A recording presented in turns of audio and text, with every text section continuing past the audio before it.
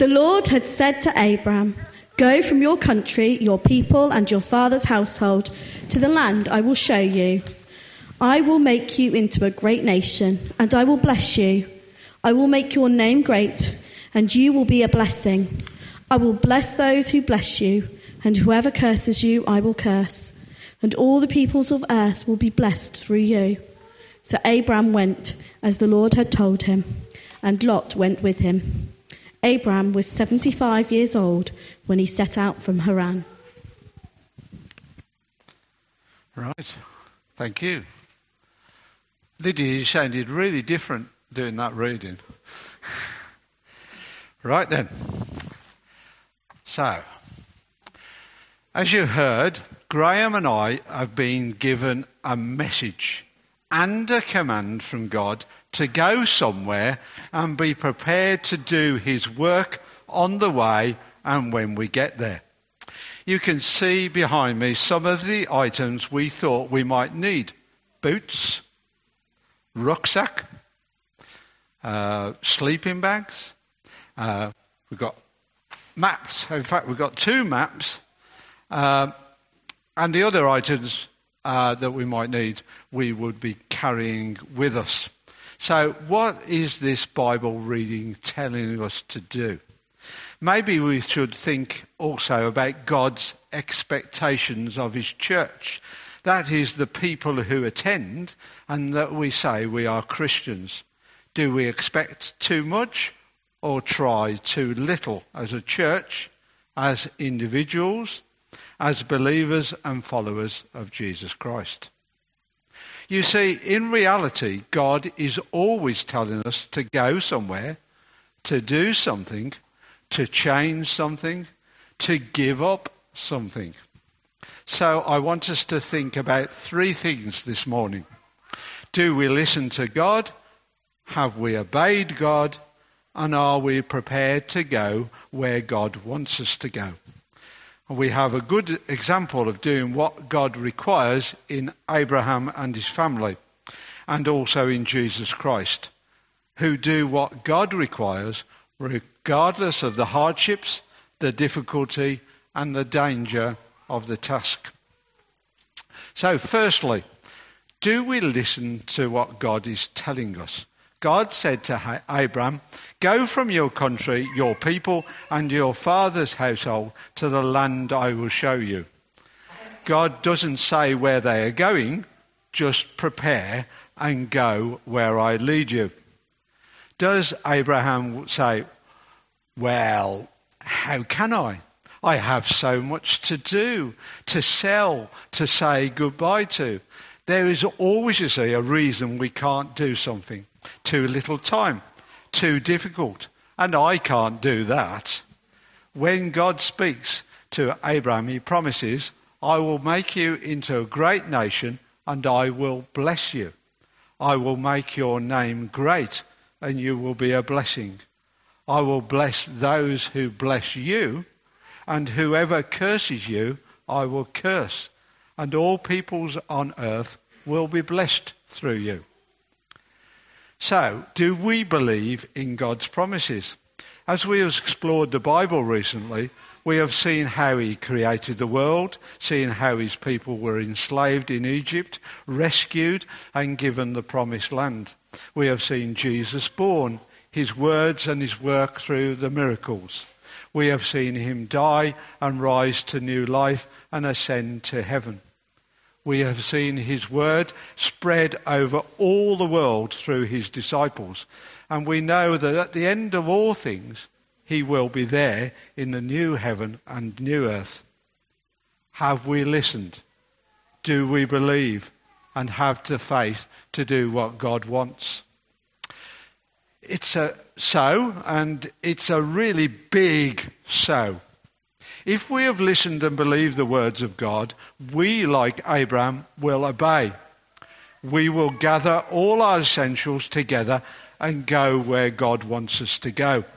Abraham went many hundreds of miles from Ur in the Chaldeans. Oh, we should have a map on the thing, I think. Oh, there it is. Thank you, Richard. So we've got a map. You can see Ur is over here. It's a well-known crossword clue, Ur. And he travels north-east up to Haran and then finally south-westerly direction and ends up just south of Jerusalem. And I don't know the exact distance. I didn't bother to check, but I know it's hundreds of miles. And it took him a long time to go. So, to avoid...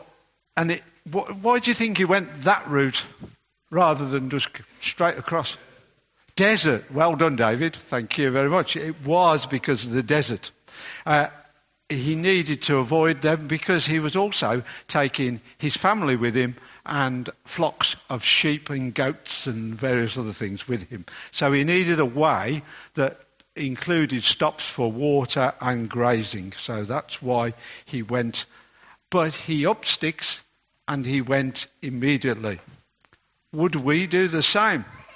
My message to Graham from God was that we, the whole church, had to leave here and go somewhere, but with no actual location. Actually, the location doesn't matter. What does is our response to that message. If we were told to up sticks and go to St. Mary's, that might be difficult in itself. What do we take? When do we go? And how will it work? But if we are sure that God wants this, would we do it? Thank you, Lydia. Yes, she said. So ours, again, we've got expectation. Ours v God's. Who should win? It's hard enough to get someone to sit in a different place, looking around, let alone a completely different location. I was told once that I would go to Northern Ireland on a mission. I laughed, and in 1997, off I went to Northern Ireland for 8 days. We were blessed by God because we went, first of all. We didn't go without some preparation and training, but we went with very little, just our clothes that we stood up in and a change and a very small amount of money. And I think we were actually allowed to take £5 with us, and that was in 1997. So you can imagine, didn't go very far even then. We had to rely on God to supply the rest, which he did. A church hall. No food was there.